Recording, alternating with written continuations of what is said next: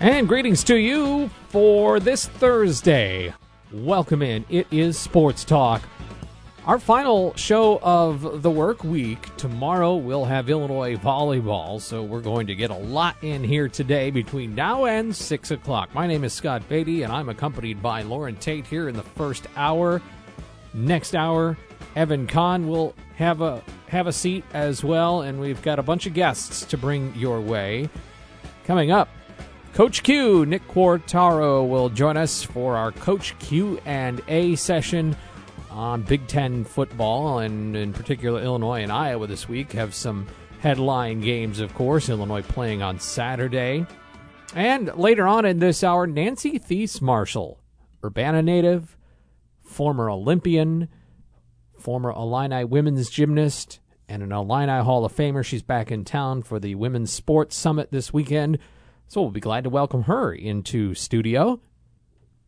In the second hour, Brian Barnhart's Illini Notebook, and Evan and I will also play 2 out of 3 with you, our sensational radio game show, a chance for you to win with some gift certificates to the Esquire, and I've got tailgate passes as well to give away. So it's a bang-bang show, if I do say so myself, Mr. Tate. I'm proud of it. Okay. Good to see you. Good to see you. Up or down today?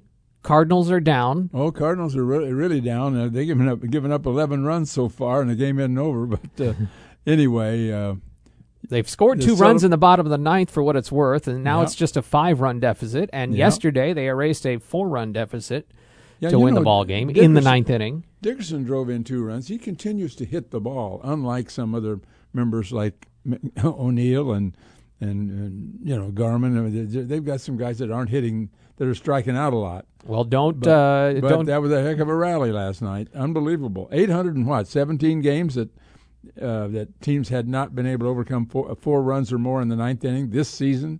817, and they became the first one. It is very unlikely in most levels of sports.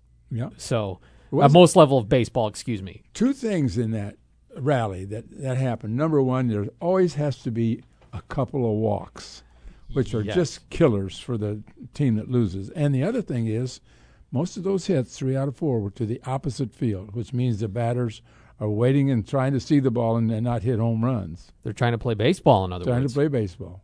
And the last hit was dead left field by a left-handed hitter, Edmund.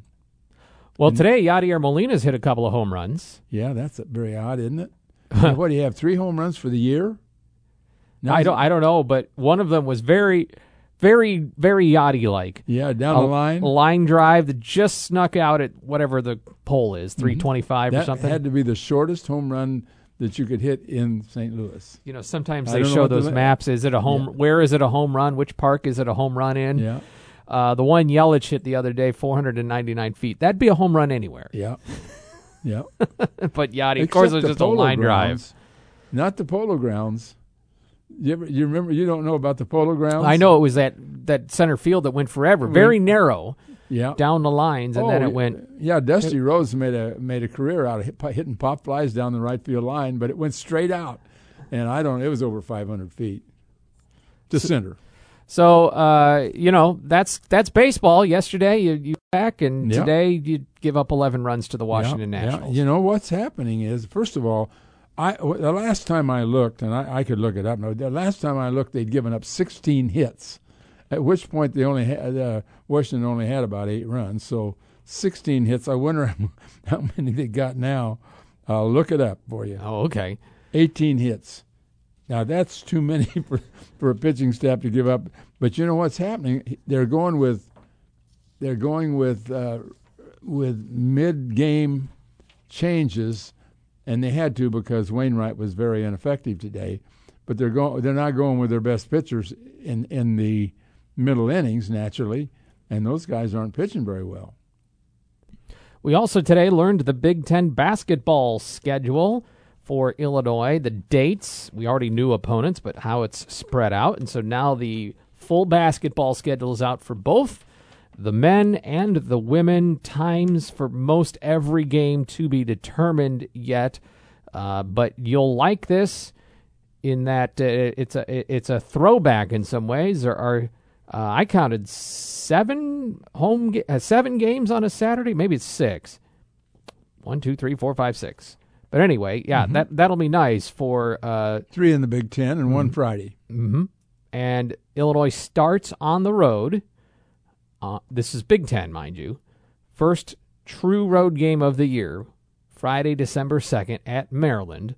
They will have had a couple of games away from the State Farm Center, but this will be the first true road game, Friday, December 2nd at Maryland. And then Tuesday, December 6th, they'll be in New York City for that game against Texas. Right. But then their next true road game, because you got bragging rights, which is neutral, but true road game will be January 4th at Northwestern. A lot of people are looking at this as a, quote, favorable schedule for Illinois. Well, but that's all based on history. That's right. And I don't think we really know who's going to really be good this year, other than we know Indiana's going to be good. Beyond that, everybody's been picked for second, including Illinois. But what was the biggest game last year? Iowa at home?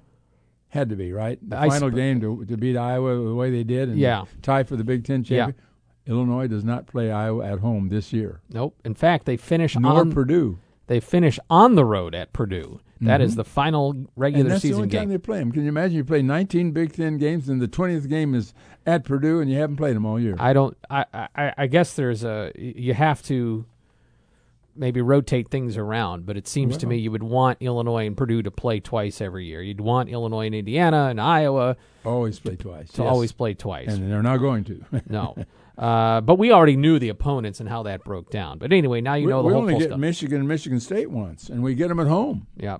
That's good. I think that's why I suppose that's one of the reasons why we're considered to have a favorable schedule, because you get 2 of the top 4 teams, Michigan State and Michigan. I think they're 2 of the top 4, don't you?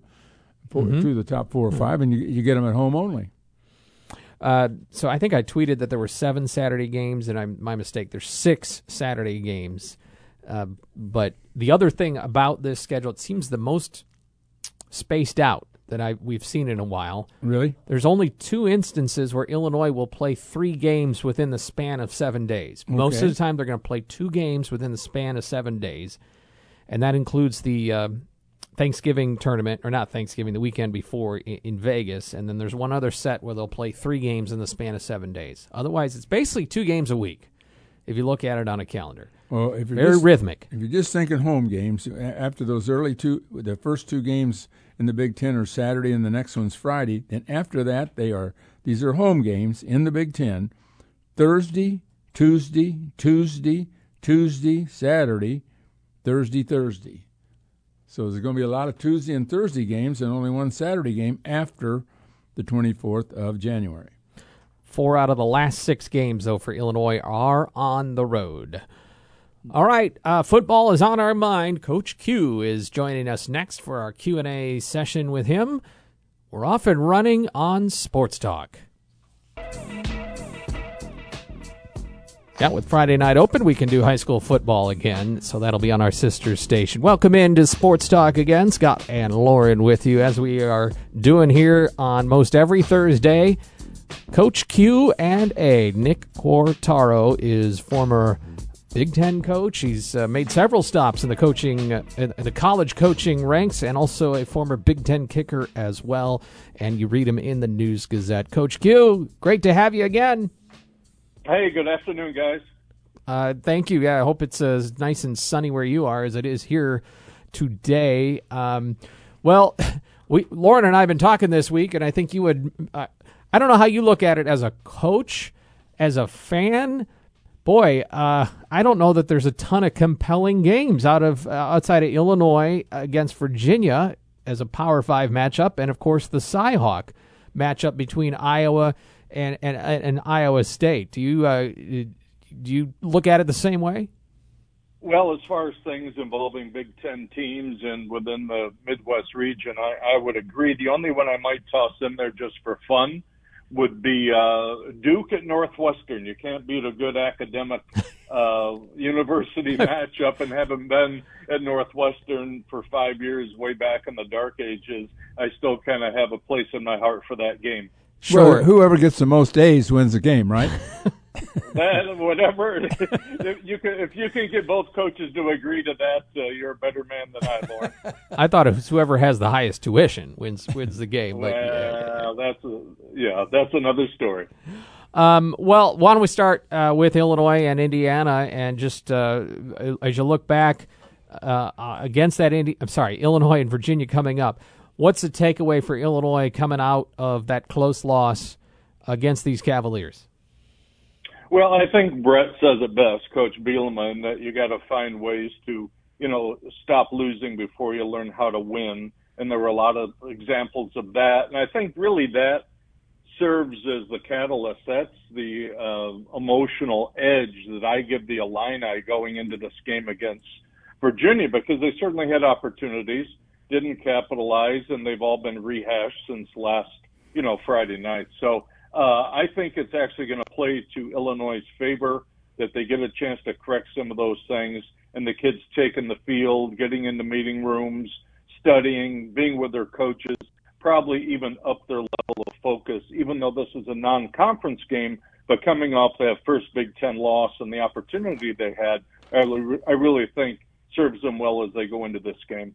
I'm curious your thoughts on what is perceived to be an inexperienced and young offensive line, but good skill position players around it for Virginia. How much does that hinder Virginia, or can they be effective anyway if they can get the ball out of their quarterback's hands quick enough?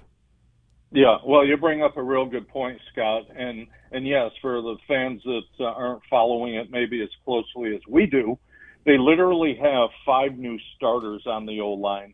We all know that position more than any other one on the football team has to have cohesiveness, communication, the ability to work together as a unit game after game after game. They have 5 new guys. And the strange thing, too, is that the 5 they lost, and this is a shame to me as a coach, they all left through the transfer portal. It's like, where'd you guys go? Where is everybody? So all of a sudden they've got a couple of freshmen playing. They've got some young guys that were in the program that were inexperienced, and I think they've got 1 transfer in there. But, their first game out of the box against Virginia didn't run it terribly well as a unit, although the quarterback, Armstrong, was a dual threat guy, and he rambled around. He actually had 100 yards. And Paris Jones, who's a really impressive kid to me, a running back, super quick feet, explosive. They get him the ball out of the backfield. He's a former walk-on, interestingly enough, had 104 yards. So they've got, as you said, skilled guys. In that wide receiver core, I think will match anything that the Illini see in the Big Ten as far as a group of receivers. They can stretch the field vertically. They have good size, excellent ball skills, and extremely productive. For fans to watch, and for a tough matchup, the Illini have to watch number 3, Wicks, averaged 21 yards a catch last year. And,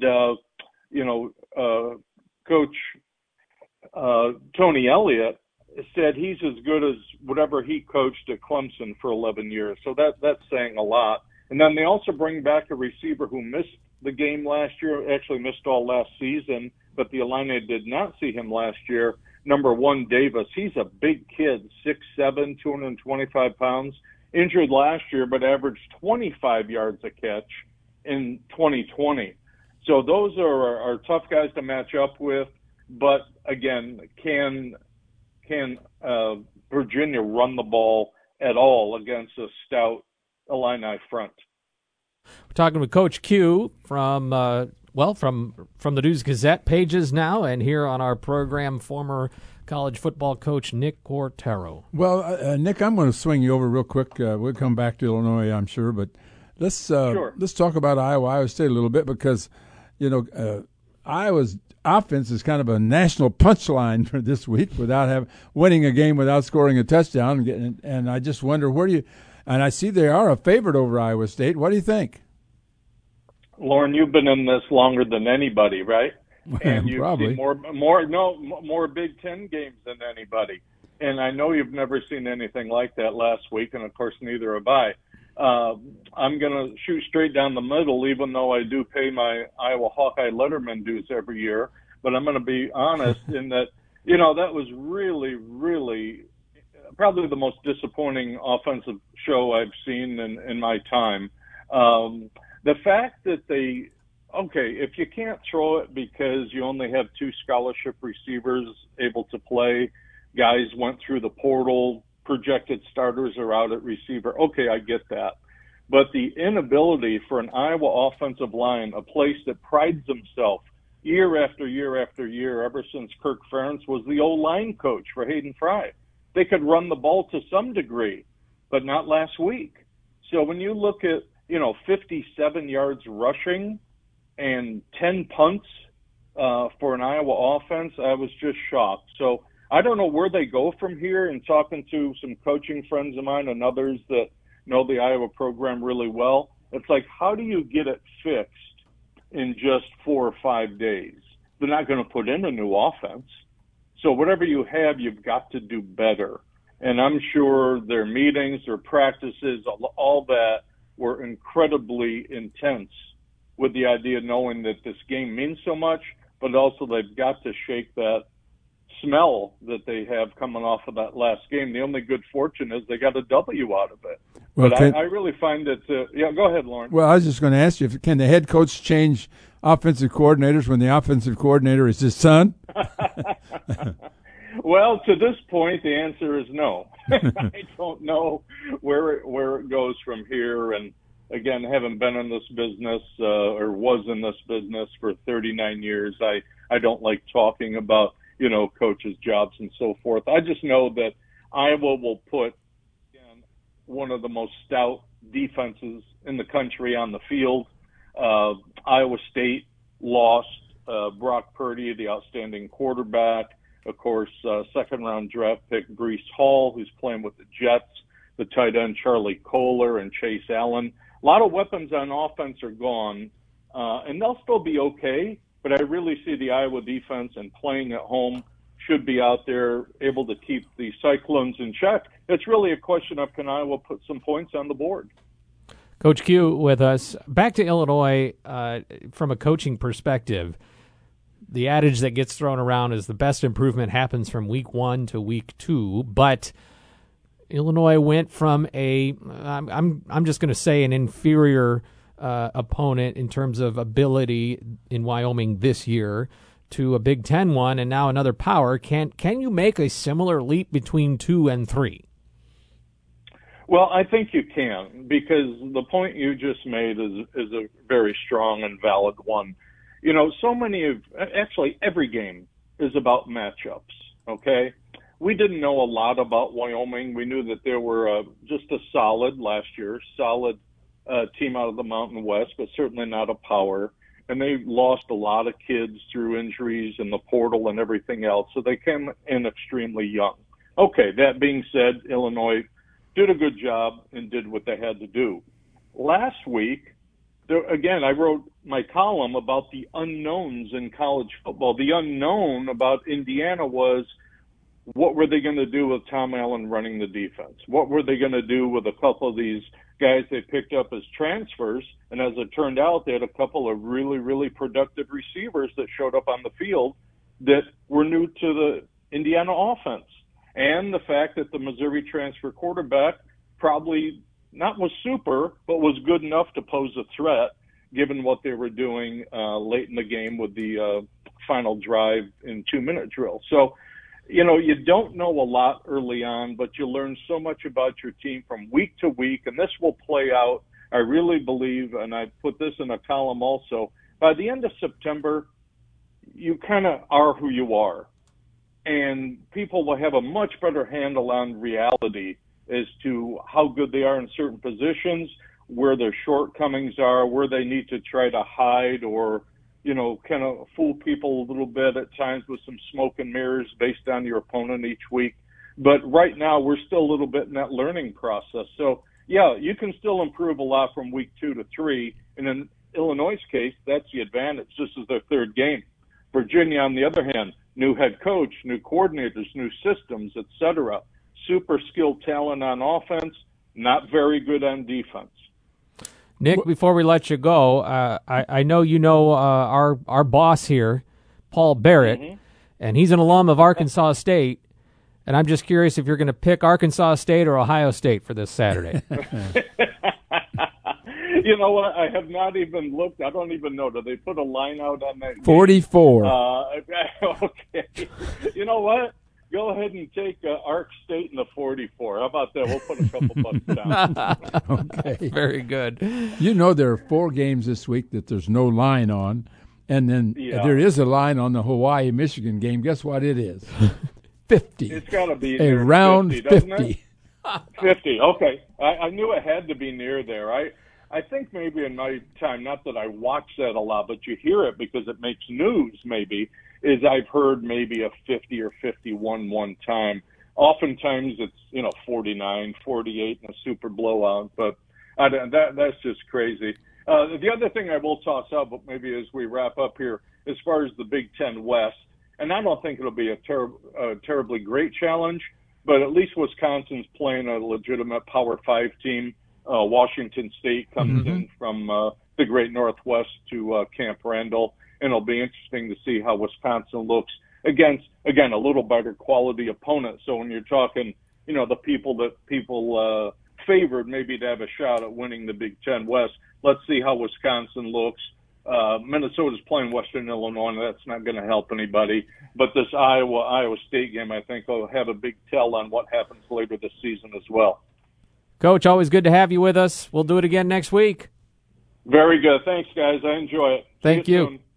Yep, bye-bye. All right, Coach Nick Quartaro, former assistant coach through all kinds of ranks and former Iowa player as well, and writes in the News-Gazette. Nancy Thies Marshall is coming up here in just a moment. We'll catch up with her, but I want to remind you that if you need a new unit in your home for air conditioning, because we still do have some heat here. If you need a new unit, you can get the best from CU Trade Services, because they are a dealer in Trane products, ranked number 1 in Bob Vila's best air conditioner brands in 2022. That's what CU Trade Services and deals in. And but if you don't have that brand in your home, they can still come take care of any of your heating and cooling needs. You can get on their maintenance plan, so you can get avoid the emergency stuff and get the preventative stuff done. And maybe think about that furnace right now, as we are in September and the cool temperatures are going to come. So check them out. CU Trade Services, proud to be winners as well in the People's Choice Awards in several categories. Check them out. All right, Loren and I are back with Nancy Thies Marshall right after this. We're back on Sports Talk. This weekend, Illinois is hosting the Women's Sports Summit in conjunction with Title IX's 50th anniversary. Urbana native, former Olympian, former Illinois women's gymnast, and Hall of Famer in the Illini Hall of Fame's inaugural class is Nancy Thies Marshall. She is here in studio, and we're so glad. Great to see you. Thank you, Scott. It's so good to be here. The last time I was on WDWS, they were a few miles that way. Yeah, right there at that. Well, not miles. You can see the tower. Okay. See that tower? That's where we were. That's where you were. That's right, on Neal Street. Yep. So you're still in Oregon, right? I am. But when you come here, you're coming home. Yes. Because you grew up here. Yes. So it's great to see you. This is home. Yeah. And I have 2 brothers and a sister that still live here and their families, and my mom still lives here, so it's always fun to come. Well, it's great to have you. You've been featured this summer. You were featured on the Illini website, kind of talking. And I have the privilege of knowing your family a bit, and so does Loren. And it's so neat to hear how you don't look at a lost childhood because you were this world-class gymnast. Yeah. And we've all known. Did it start by tumbling? Or no, yeah. It started by going through the living room window. Oh, dear. I was flipping. I loved flipping. And I know, obviously there's a men's gymnastics program. There's something, because now I have a little girl, and I don't know. It's not like we said like gymnastics. It's just they're drawn to it for some reason. Not everybody. I'm speaking generally, of course. Yeah, no, I from as young as I can remember, I loved swinging on the jungle gym out on the playground at Yankee Ridge School, and I just loved flipping upside down and dancing. So yeah, if it's in your DNA. You just kind of do it. 1972 Olympics, and if you look at the list of Illinois athletes that went to an Olympics, it's not actually that long. Female athletes, not that long. You're in a very exclusive club there. Yeah. And, I mean, did you realize the magnitude? There's in 1972, that was exposure, but it's not what Simone Biles gets now, right? No, it was, I mean, I was fortunate because I trained at the best club in the country with McKinley YMCA here in town. Really? Yeah, and we had Linda Matheny was on the 64 Olympic team, and then Linda Matheny, Diane Bolin, and Colleen Mulvihill were on the 68 Olympic team. So in my gym, I had this picture of I was rubbing shoulders with people that actually had gone to the Olympics. And so it wasn't as much of a far-fetched idea as it might have been for others. I remember Dick Mulvihill, our coach, sitting me down at 11 years old. Our gym was in the basement of Lincoln Square at that point. And I know right where it was. I can take you to it, where he sat me on a chair and he said, I think you could go to the Olympics in 4 years if you really work hard. And when you have that kind of,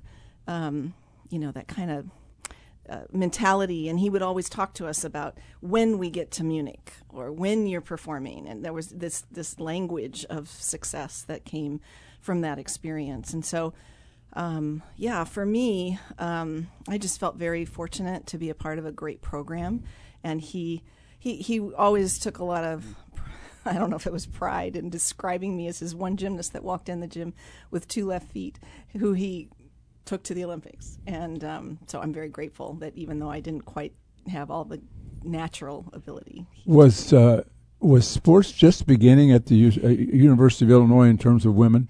Yeah, in fact, 72 would Title have been 50. IX is when 72, 72 is when Title IX passed. And so I was the second class of female athletes at the U of I. Okay. The first class that was the beginning of, in some ways I try to Title IX was a work in progress. Sure. You didn't have any schedule, did you? No, we did. In 75, there was a schedule. 75, yeah, okay. So I graduated, I made the Olympic team my 9th grade year at Urbana. I was at Urbana Junior High School. Wow. And then was on the national team till I graduated from Urbana. And then I had a choice because I graduated in 75, and I had a choice to just, if I wanted to train without going to college for a year for the 76 Olympics, or decide that part of my life was over and go to college. And the cool thing for me, which Diane and Linda and Colleen didn't really have a choice, because they were here, they're all graduates of the U of I, but they didn't have a chance to compete for the U of I. For me, their first year, there was a team that competed in 74, 75, and I was able to go watch them, and I realized I could be on the ground level of the beginning of something for the University of Illinois. And having grown up in South Urbana, my home address is on Boudreaux Street, and I would walk down Boudreaux Street. Boudreaux, and I would walk down George Huff to get to Urbana, or to get to Yankee Ridge School, and so block from Grange Street, Grange, right? Pond, all of those names were how I walked to grade school. So I thought, wow, I could experience something that my peers. I was the only Olympian who competed then for a couple of years in college. And of course, it's grown since then. But sure. At the time, it wasn't much. So here we are 50 years later, and you're going to participate in this summit this weekend. What do you hope you get out of it, and what do you hope participants will get out of it? Well, I think certainly a sense of history at the University of Illinois. I mean, all of the speakers. Sheila Johnson is the keynote speaker tomorrow at lunch, and she has an amazing resume, and those Taylor Rooks Yeah, Johnny Taylor Onion is a Comstock. former volleyball player, and Taylor Rooks is a media superstar. Exactly. And Gia Lewis Smallwood and Janet Rayfield and me. I feel a little Forrest Gumpish because these guys are all really accomplished, and I'm just here to represent the beginning years of sports, women's sports. You're just an Olympian and a Hall of Famer. Yeah, you're unaccomplished. What have you done athletically since that time? Oh, Loren. Golf, tennis, put anything? me in running and walking, and I'm really my gymnastics probably wasn't great for a body that I have aches and pains and and things like that. But I have been involved in gymnastics in other ways, not coaching, but in other ways. Yeah, I know you were on television for a while. Are you still doing any commentating? No, I did that for 7 years. In fact, I competed for the U of I for 2 years, and then at the AIAW championships, which was the precursor to NCAA for women. At those championships my sophomore year, I was warming up before the meet, and I tore all the ligaments in my ankle. I was going to ask you have any bad falls, and was that the worst? Yeah, and I can twist it, and it'll really, it makes it difficult to walk. But anyway, I was rehabbing from that, and NBC Sports had gotten the rights to the Olympics in Moscow in 1980. And they had not covered Olympic sports, that network, even though now we think of it, it is the Olympic network. But back then, you were available. People asked around, and my name was suggested, and they came and asked me if I would be willing to consider doing it. And I did a couple of events for them, and they then said, put me on contract. They said, we want you to cover the Olympics in '80. We want you to build our Olympic coverage up until then. And so I stayed on contract with them until '84. And was that exclusively for gymnastics, or did you work in other? And then the idea was after the '80 Olympics that I would expand my work. And I actually continued at the U of I, even though I stopped competing. I was a volunteer coach for the team in 78, 79 until I graduated. And then I also, the U of I there was a program, I don't know if they still have it, but it's called Individual Plan of Study through the Liberal Arts Department. And I was able to get a degree where you can kind of write your own major. And because I was in journalism, they didn't have sports journalism at the time. So I put a major together.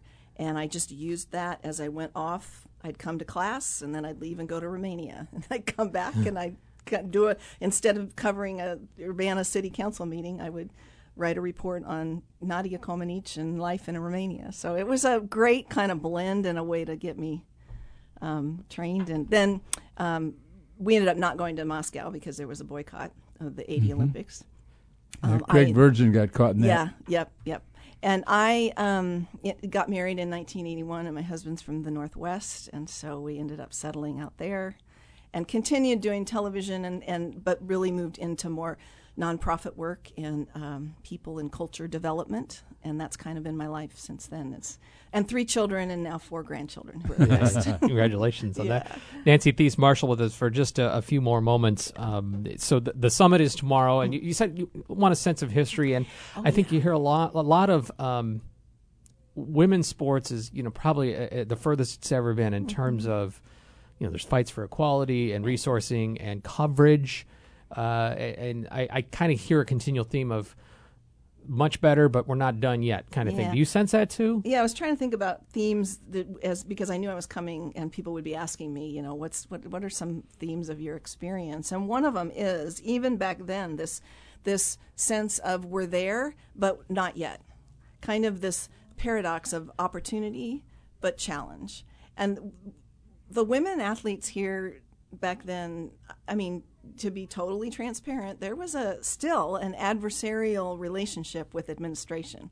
Well, the women have taken over softball. There's no more men's softball. And the women have taken over gymnastics to a great extent. There are only 13 men's team left in the NCAA. Yes, I know. So, that is the one disappointment that I have about it because, we had a great coach here in Justin Spring, and he left to take an assistant's job with women. Was it? Yeah. Was it Georgia, Scott? Alabama. Alabama, excuse me. Yeah. But I just think that that's a great indication of what has happened, and the women are terrific at it. and they get a lot of at Olympic time. They get an awful lot of play. Well, they've certainly come a long way from back in the 70s. It's interesting you said it wasn't a light switch. It wasn't just a yesterday. There was no access and no opportunity. And today, everyone's just happy about it. Exactly. No, I was told as I graduated from Urbana that I had to prove myself as a freshman, and I graduated with a fairly high grade point average, and I had been on an Olympic team, and I was still told I had to prove myself before I would receive a scholarship, and the scholarship was not a full ride. It was only tuition. So that's the equity issue between men and women back then, and that's what led to a lawsuit from the athletes, Nessa Calabrese. But had it not been that, and I in the gym, we had broken set of bars, and we kept asking and asking and asking for somebody to come and either fix the bars or give us a new set because it was not safe. And it wasn't until somebody did an interview with me at the News Gazette where I just mentioned that the bars were unsafe. And when we finally, because it was public then, got some traction on that. Yeah. So that's where I refer to this sort of, like we were there but not yet, and we still had a long way to go. And I do wish maybe we could have figured out how to communicate better as athletes and administrators, because I think if we had, we probably would have gone a lot farther faster. Whole different world now in terms of those kinds of things. There are things. What's come about in the last 2 years, let alone in the last 50, for college athletes is remarkable. And there's also opportunities for Olympic athletes that weren't available in 1972. Absolutely. So. In fact, if you ask them, Olympians will say that their end goal is to go to college. It's like the Olympics is a great thing, and they want to go to the Olympics, but the opportunity to compete on a team. In fact, I met with the women's team today, and we just talked about what a joy what a privilege that you guys get to use your really hard training time when it's really a one-person deal, and you get to join a team, and that's a whole nother wonderful set of experiences. Nancy Thies Marshall, we're running short on time. But you have a busy weekend as well. You going to the football game, too? Absolutely. Cool. Yep. Stop by and wave at the pregame show if you're in Grange Grove. And it's really great to see you. All the best to you and your extended family. Yeah, thank you very much, Scott. Welcome back. Welcome Good to home. Be here. Okay. All right. Thank you very much. We're back to wrap the first hour of Sports Talk right after this. You're listening to Sports Talk on DWS. All right, Loren, that's going to do it for this hour, and you are back on Saturday morning, but just for an hour, so everybody make sure you tune in from 9 to 10. Taylor Rooks will be there. Taylor Rooks is going to be on at 9:45, and we've got some Virginia talk earlier in the show, and then Steve and I'll try to dope out the Illini Virginia game. All right, I'll see you for pregame then in Grange Grove. Mm-hmm. Thank you, Nancy Thies Marshall. Thank you, Nick Quartaro, and we will come back hour number 2 in just a moment after the news. Brian Barnhart will join us.